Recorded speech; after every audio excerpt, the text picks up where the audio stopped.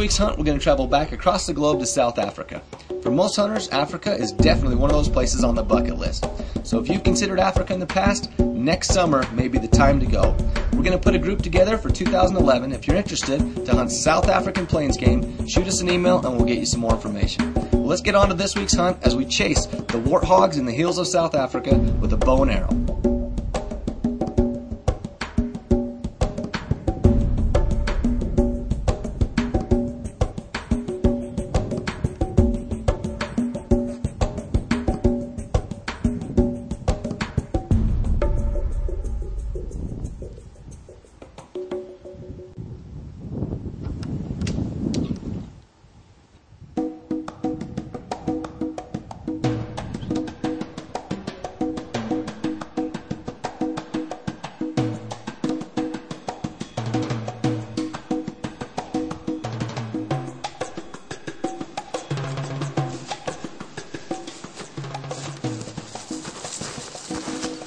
Smoked me a big warthog with my bow.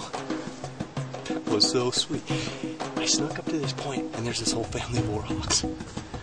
He was back behind the shade and I didn't know what he was doing. They were making bacon right there.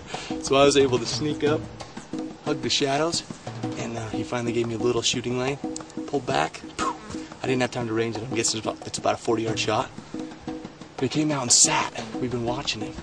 The arrow was just, it looked perfect, like a perfect shot, but they're tough old animals. So anyway, he just ran off into like the cactuses. So we're going to give him just a minute and hopefully follow up my first African warthog. Let's do it. It's probably good we've let this thing. It's been about an hour. These pigs, if they get running and scared, and especially a family group like that, they'll just run down, jump right into their hole, and PH says you'll dig for days before you find them.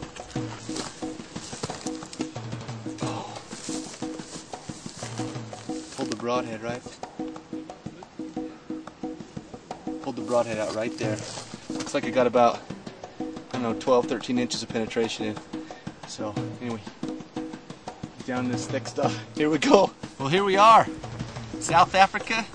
Mr. Warthog is on the ground. We stuck him up here on top of this termite mound. Get some good photos of him. He only went about 100 yards and we found him piled up there underneath the shady spot. Little Jack Russells do their job. Made short work of finding him. Well, he's not the prettiest animal in Africa, but definitely the most unique. This is kind of a fun stalk. We were on our way to sneaking on some zebras, came across these, and he was making bacon in the shade, able to give me a little bit of time to sneak up, and made about a 45-yard shot.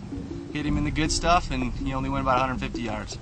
Want a special thanks out to TSI Outfitters in Salt Lake and Lightning Archery in Hurricane, Utah. They set me up with this great bow combo and got us over here in one piece, and we really appreciate their sponsorship of the show. Anyway, more bow hunting in Africa coming up.